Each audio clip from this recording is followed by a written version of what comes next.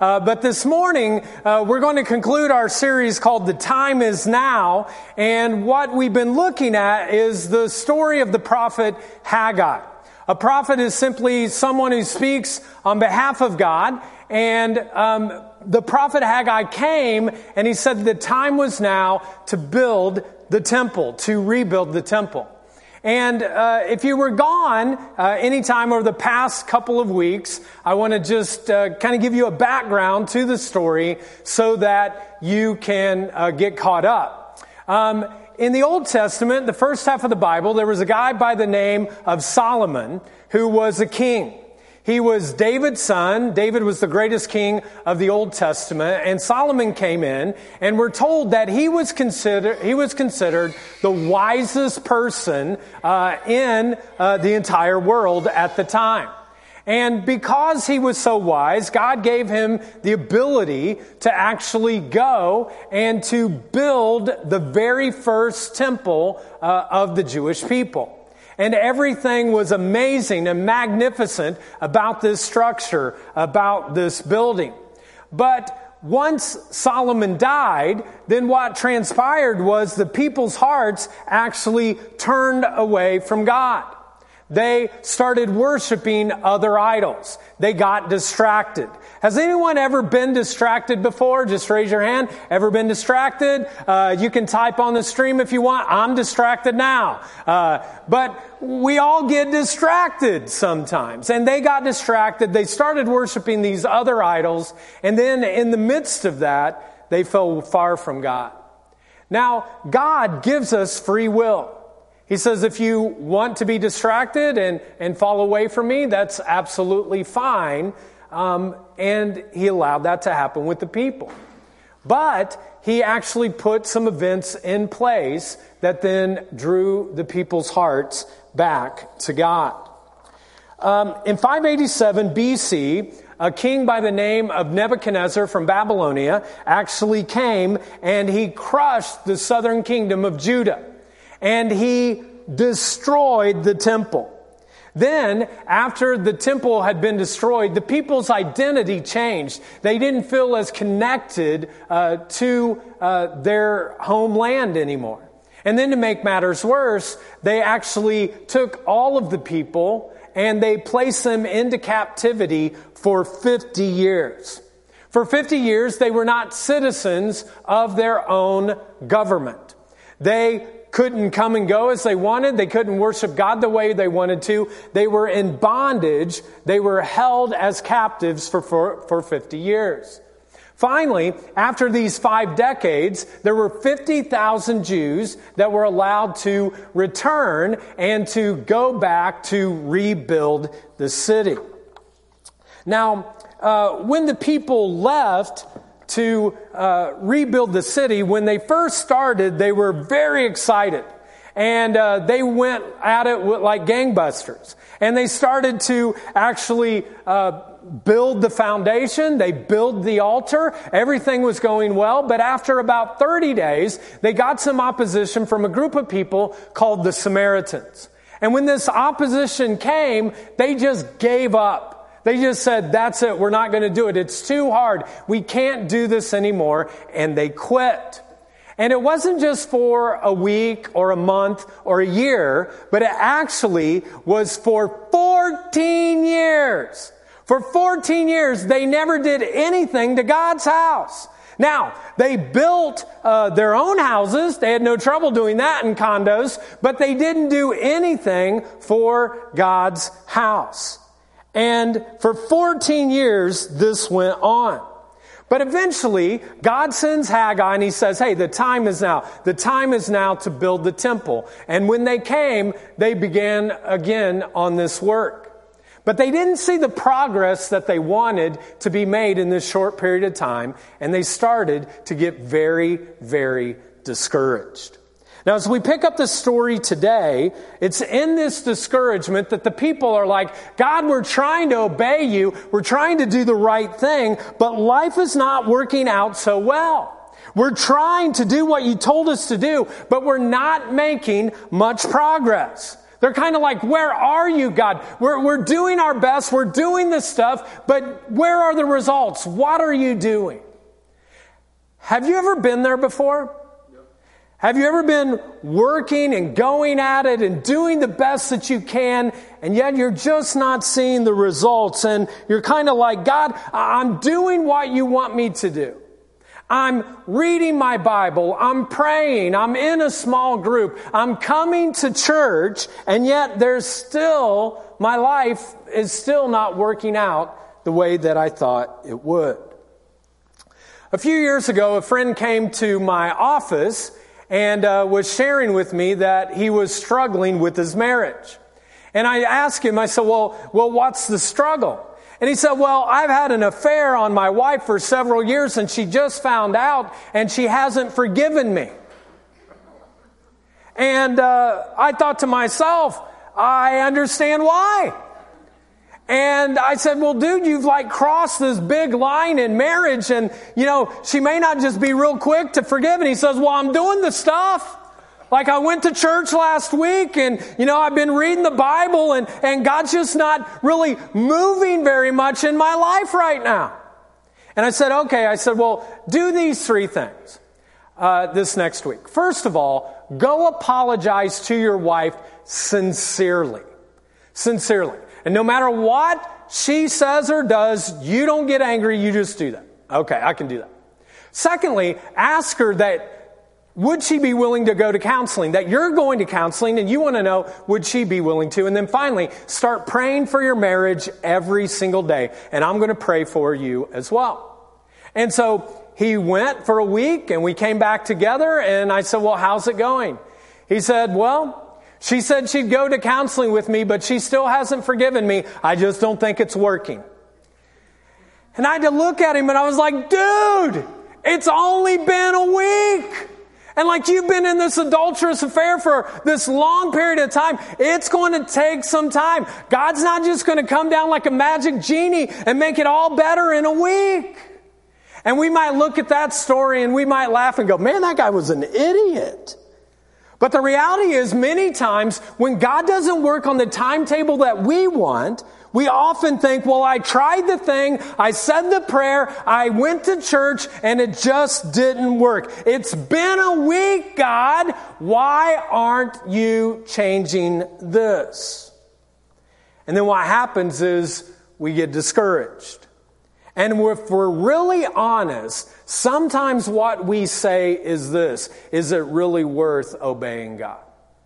Is it really worth doing what He's calling me to do? Now at this point, most of the time, I give you a big idea and you get all excited and you're like, oh yeah, that's what we're going to talk about, and this is going to be great all the way through, and let's go for it. But we're going to do the big idea, but we're going to do it at the end of the celebration. But this morning, I want to begin with a big problem that every single person in this auditorium and everyone on the stream and the guy on the stage struggles with. Every human being does. It's our big problem. It's your first fill-in, and this is it.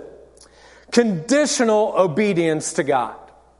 What you and I practice most of the time is what I would call conditional obedience to God. It's like this: God, I'll obey you as long as you kind of do what I want you to do. I'll obey you as long as it doesn't cost me too much. God, I'll do what you want me to do as long as I see the results that need to be seen. But if it becomes uncomfortable, if it becomes inconvenient in any way, if you're not doing what I think you should, then I'm pulling the plug on obedience.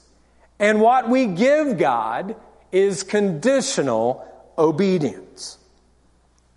Now, throughout much of my life, what I have lived on is an extreme between obedience and conditional obedience. And do you know what we really call conditional obedience? Disobedience. Delayed obedience, if we wait delayed on it, it really is disobedience. And that is where I have lived much of my life at times. And when this happens, it's very difficult. When I was 18 years old, there was a couple that came to me, and they wanted me to paint their house. Now, I had never painted anything before in my life except finger painting in kindergarten. Like, I never took an art class. I'm still not artistic. It's just not me. But they wanted me to paint their house and their fence. And so I did for an entire summer when I was 18 years old. And at the end of that summer, they gave me $700.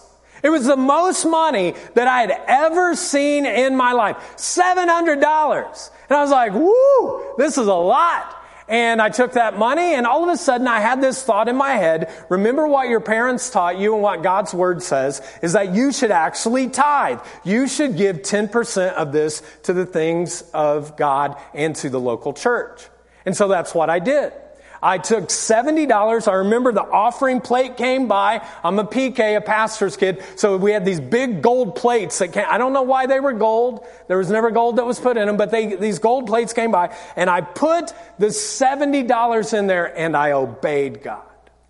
Well, the next year came, and somebody had heard that I'd painted this house, and a guy came to me, and he said, I want you to paint my office. And I said, sure, no problem. I'd love to do that. And I painted his office for the whole summer. And at the end of the summer, I got $1,500. I actually doubled the amount of money that I had made. And you would have thought that someone who had doubled their money would say, wow, God did this for me. I'm going to give a tithe back to God for that. But this was the thing. I had a year of college under my belt right now.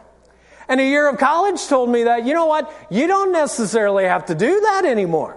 You could actually have a lot of fun with $150. I mean, do you know what $150 does for a college student? Party hardy. And what did I do? I chose conditional obedience. Why? I didn't tithe because it was going to cost me too much. Folks, I have grown a lot in my obedience with God. But the truth is, even today, even just a few weeks ago, there are still times that I give into conditional obedience. A couple of weeks ago, our family went on a vacation to Tennessee. And one day, I went down to the workout facility, I got on the treadmill, and I started to run. And while I was working out, a lady came into the facility. She was pushing a wheelchair with an elderly woman in the wheelchair. And she got to one of those recumbent bicycles where you can bike and use your arms too. And she brought her up to this. And then a trainer came over and actually picked the lady up out of the wheelchair and placed her on this recumbent bike. Well, I'm still running on my treadmill. There's about 30 or 40 people that are in this facility. And all of a sudden, I get a prompting from God. Hey, you know what? You should actually go to that woman, and I want you to tell her you are the strongest person in this workout facility. It was only going to be about 20 steps that I had to take, and it was going to be very easy for me to do that. But immediately, I started thinking about excuses. I started thinking to myself, well, what if I go up to this lady and I do that and I freak her out and she has a heart attack? What if I go up to her and I say something and she doesn't receive it very well? What if I go up and talk to her and the other trainer looks at me and thinks I'm giving her a hard time and he comes up and he beats me up? And so all of these excuses go in my mind, and guess what I did? I walked out. Because it wasn't comfortable. It was going to be an inconvenience for me, and I chose conditional disobedience over following God. And you know what has been the number one thing that has weighed upon me more than anything else over these last 3 weeks? It's what would those words have done to that woman had I obeyed God? And I'd done that. And the other thing that I've often wondered is, what kind of blessing would God may have given that woman and me if I would have followed through with what he asked me to do? You know, sometimes, folks, this is what happens to me. I'll feel a prompting, or I know the right thing to do, but I get into a trap, the trap of temptation, that says, well, it's not convenient, it's not comfortable, and because it's not, I'll choose conditional obedience. In our text today, what we're going to see is that God does not give us a whole bunch of options, but God commands us to obey. Let me say that again. God does not give us a ton of options, but He commands us to obey. If you remember at the beginning of our time together, I was sharing how God had come to the people and asked them to rebuild the temple, but they turned their hearts from God and they said, no, we're not going to do that. We're going to do our own thing. And so eventually God calls Haggai. He says, the time is now to rebuild the temple. And he says, I want you to go to the priests, the people who I've called, and I want you to ask them some questions. Now let me just say that when I first ask these questions to you, they're going to sound very weird. But we're going to try to unweird them, okay? And then by the end of our time together, I think it'll make much more sense to you. So in Haggai chapter 2, in verse 12, this is what it says. Haggai says to the priest, if one of you is carrying some meat from a holy sacrifice in his robes. Now, let's just stop there for a minute, because you might be saying, what's that all about? That's kind of weird. I don't see anybody kind of carrying meat in their robes very much. Well, let me kind of explain it to you. After the sacrifice was made, the animal was there, they would take meat that was holy and sanctified unto God, and they would place it into their robe, and they would wrap it up. And that meat was holy. It was holy unto God. It represented the sacrifice of the people to God for the forgiveness of their sins. And as the priest would walk around, what Haggai is going to ask him is, well, if you're walking around and that which is holy rubs up against something that is unholy, does that unholy thing then actually become holy? And so Haggai asks, he says, if someone is carrying some meat from a holy sacrifice in his robe, and his robe happens to brush up against some bread or stew or wine or olive oil or any other kind of food, will it become holy? And what do the priests say? The priest says what? No. In other words, the holiness doesn't rub off. A modern day example would be like this. Let's say I go and I wash my hands. My hands are clean. And then I go and I touch a plate that has spaghetti sauce all over it. Now, if I touch that with my clean hands, does that plate become clean? Because I have clean hands. Does it become clean? No. It doesn't become clean at all. And this is what he illustrates in verse 13. Haggai says this, if someone becomes ceremonially unclean by touching a dead person. In other words, the person is not clean now. In Jewish law, if you touched a dead person, you're unclean. You're unclean. This makes you unclean. And then if that person touches any of the food that has been, given as holy food, will they be defiled? Will that meat be defiled in the midst of that? Will that person be defiled? And the priest answers yes. And what Haggai is doing here is he's basically showing that sin is like a disease. And sin spreads way faster and easier than holiness. Have you ever noticed that in your own life? Sin spreads way faster than what holiness does. Paul put it this way in the New Testament. He said, bad company corrupts what kind of behavior? Good character, good behavior. Bad company corrupts good character. He didn't say good company cleanses bad behavior. He said that there is this corruptive kind of thing about sin that when you have it, you could say that sin is kind of like spaghetti sauce, and if you touch it or it gets out, it goes everywhere, and it stains everything that it touches. Now this is where it kind of gets tough in verse 14. Haggai responded this way, He said, God says this is how it is with this people. Remember that a couple weeks ago? God's not calling them my people anymore. He says, with this people and this nation, says the Lord, everything they do and everything they offer is defiled by their sin. We could kind of say it like this.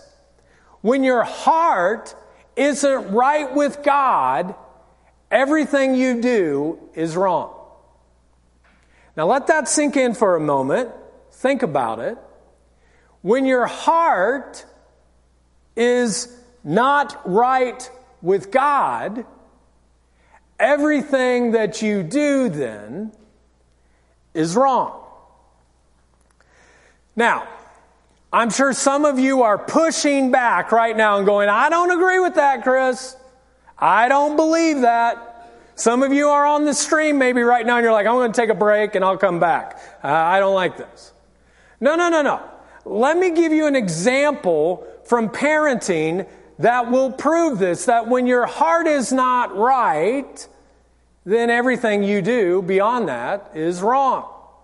Let's say that you have 2 kids, and one kid does something really bad and mean to the other kid. And so if you're a good parent, what you tell them is, hey, you need to go tell your brother or sister that you're sorry. And so this is usually what happens. Sorry! And then they walk away. And you're like, whoa. Right thing, wrong heart. Right thing, wrong heart. You're almost there. You're getting closer, but no. I want you to go over and say it like you mean it. Sorry. Okay, that's better. That's better, but it can be even better than that. I want you to go over and say sorry and give them a hug. Sorry. Does that ever happen in your house? When our girls were little, we'd do that and that's it. This is what I'm saying with this, folks. Attitude matters. Attitude really, really matters. If your heart isn't right, whatever you do is wrong. So, what do we do and how do we see this often in our own lives? God, I'll obey you. I'll do what you want. I'll do it as long as you do it the way that I want you to do. I'll obey you as long as it doesn't cost me something. I'll obey you as long as it's not inconvenient for me. And folks, this is dead wrong. We obey God not so that He will bless us. We obey God because we love Him. Let me say that again. We obey God not because He will bless us. We obey Him so that we love Him. We obey Him not because we're going to get blessings from heaven. We obey Him because we love God. It is a heart issue. Well, in verse 15, Haggai continues to speak to the people on behalf of God. He says this, look at what is happening to you before you begin to lay down the foundation of the Lord's temple. You might remember in week 1 that when the people were getting ready to build the temple, the thing was there was a part of them, as they went through that process, that they just kind of felt in their heart that there was something that was missing. They wanted meaning in their life. They wanted God to do something. The problem is that they felt empty inside. You might remember they said, we have all the drink we want, and yet we're thirsty. We have all the food we want, and yet we're still hungry. We have this, and yet it's not enough. And maybe for some of you right now, you're working your tail off. You're doing everything you can. You're trying to honor God in the right ways, and the reality is you feel like I'm not getting ahead at all. Nothing's moving. Nothing's changing. And so God reminds them through the prophet Haggai, remember what it was like before you were building the foundation. Remember where you were. And then in verse 16 he says this, when you hoped for a 20 bushel crop, you harvested only 10. It would be like, I make $20 an hour, but when you get your paycheck, it's half of that. You're like, what's up with that? You're working hard, but you're simply not getting ahead. It's not working. When you expected to draw 50 gallons from the wine press, you found only 20. Now, why do you think this was happening to God's people? Verse 17, and this is really tough. This is hard. God says this. The reason why I sent blight and mildew and hail to destroy everything you worked so hard to produce. Ouch. Ouch. Now, I don't know about you, but I don't like this picture of God. Can I say that and still live? I don't like this picture of God. I mean, it's like the people were saying, we're obeying you, we're doing the things that you want us to do, and yet our crops are not being produced. You're not doing what we want you to do. And finally, God, we're just wondering, is this thing worth it anymore? Is it worth obeying you? God, if you are a loving God, if you're a kind God, if you're a giving God, if it's a God that I want to serve, it doesn't seem that you should be about this. Why would you do this to us, God? Now, the next part of the verse helps us to see it. Verse 17 says this. God says, I sent blight and mildew and hail to destroy everything you worked so hard to produce. Even so, you refuse to return to me, says the Lord. And there it is. There's our reason. God is not doing this to punish the people. He's doing this to try to restore them so that their hearts would come back to Him. You know, what I found in my own life is that sometimes God may not change the negative situation in my life, because what God is really wanting to do is to change my heart. There are times in which God may not change your situation, because what He's more concerned about is your heart. Now, in a message like this, people will leave and they'll think different things, so I want to be very clear on what I'm saying and what I'm not saying. What I'm not saying is right now, if you're going through something very difficult and bad in your life, it doesn't necessarily mean that you deserve it, and it doesn't mean that God has caused it in your life. What it means is that sometimes tough stuff happens to our lives because God is more concerned about our heart than the situation. Now, many, many more times, most of the time, the reason bad things happen to us is because there is an evil one who wants to come and destroy God's people. That's Satan's entire desire, to destroy you. And other times it's just because we live in a sinful, fallen world and bad things happen to good people. So if you're going through something right now, I'm not saying that you deserve it or that God is causing it. I'm just saying that sometimes when we go through things, God may not jump in and save the day, because He's concerned not about the situation, but the way that our heart looks in the process.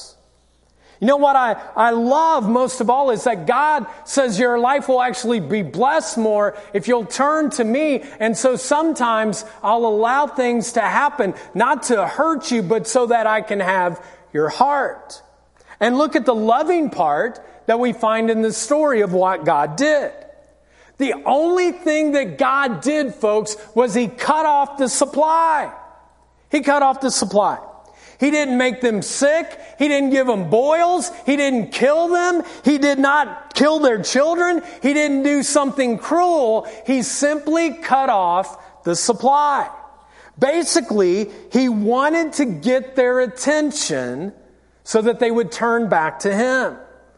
Oh yeah, God, I get it now. You're the provider. You give everything that I have that's in my hand. You are the one who controls the season. We need you, God. We need our very breath is dependent upon you. We give our hearts to you, God. We're coming back to you. And in a very similar way that a loving parent might do to a child, if you set them up with their own apartment or you send them off to college and you keep doing things and they just keep, messing up and spending on alcohol and drugs and everything, and you just keep doing that, and eventually you get to the point where you said, it's not helping you anymore. And so what I'm going to do is I'm going to cut you off. I'm going to cut you off. Now, the way we're going to close now is to give you the big idea. The thing that you can live with in your own life and with God in your relationship with Him. And it's this. Here's the big idea. God says, more than anything else, I want your heart. More than anything else in this world, what God says is, I want your heart. Because He says, if I have your heart, then your life will be blessed. More than anything else, I want your heart. I want your heart. I want your heart. I want your heart. I want your heart. God says this, if you seek me, you will find me. If you seek me with all of your what? Heart. He wants your heart. Jesus said the greatest commandment was this. He said, love the Lord your God with all your what? Heart. With all your soul, with all your mind. Because it's all about the heart. God says, I want your heart. I want your heart more than anything else. I want your heart. As a pastor, I know that God wants my heart. The problem is that sometimes I get distracted.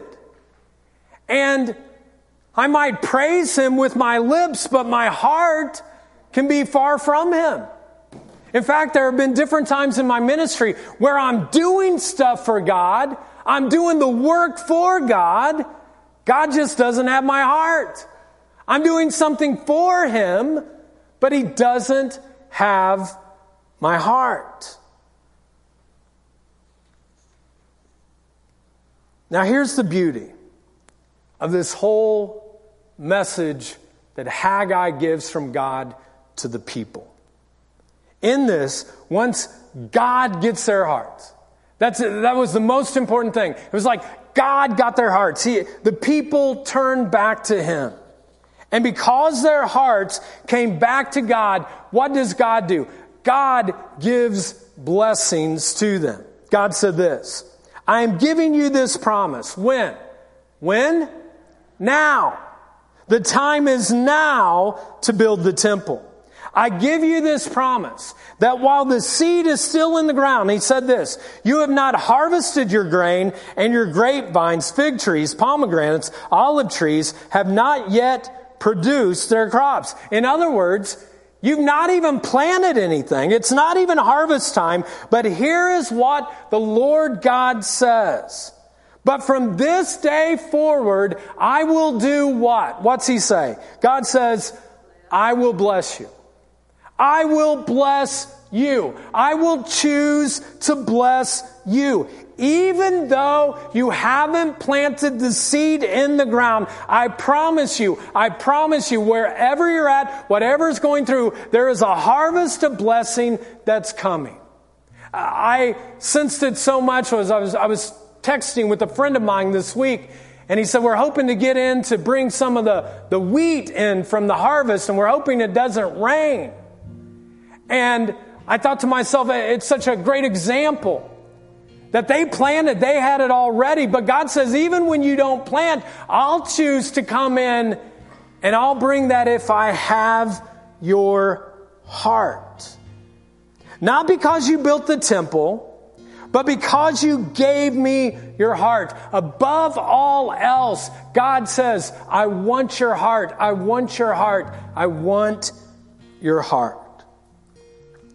Folks, we do not obey God to receive His blessings. We obey God because we love Him with all of our heart, with all of our soul, and with all of our mind. And I'm just wondering today that maybe On the 4th of July weekend, as we talk about independence of a country, which is an amazing thing to celebrate, maybe the reality is in your own life, though, you've become independent away from God. God has your life, but it's been a while since maybe He's had your heart. And maybe today is the day that you say, God, I'm coming back to you. I give you my heart. Let's pray.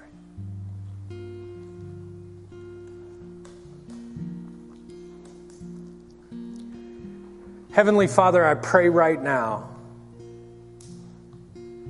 that you would do a work in us. You would do a work for everyone in this auditorium. You would do a great work for each person that's watching on the stream right now. Do a work in our hearts, God, in our minds, in our souls. Maybe you're sitting there right now, and the truth is that if you were honest, that God is in your life, but you've been distracted, and you've given your life to Christ, but the reality is that you've been distracted by your heart lately.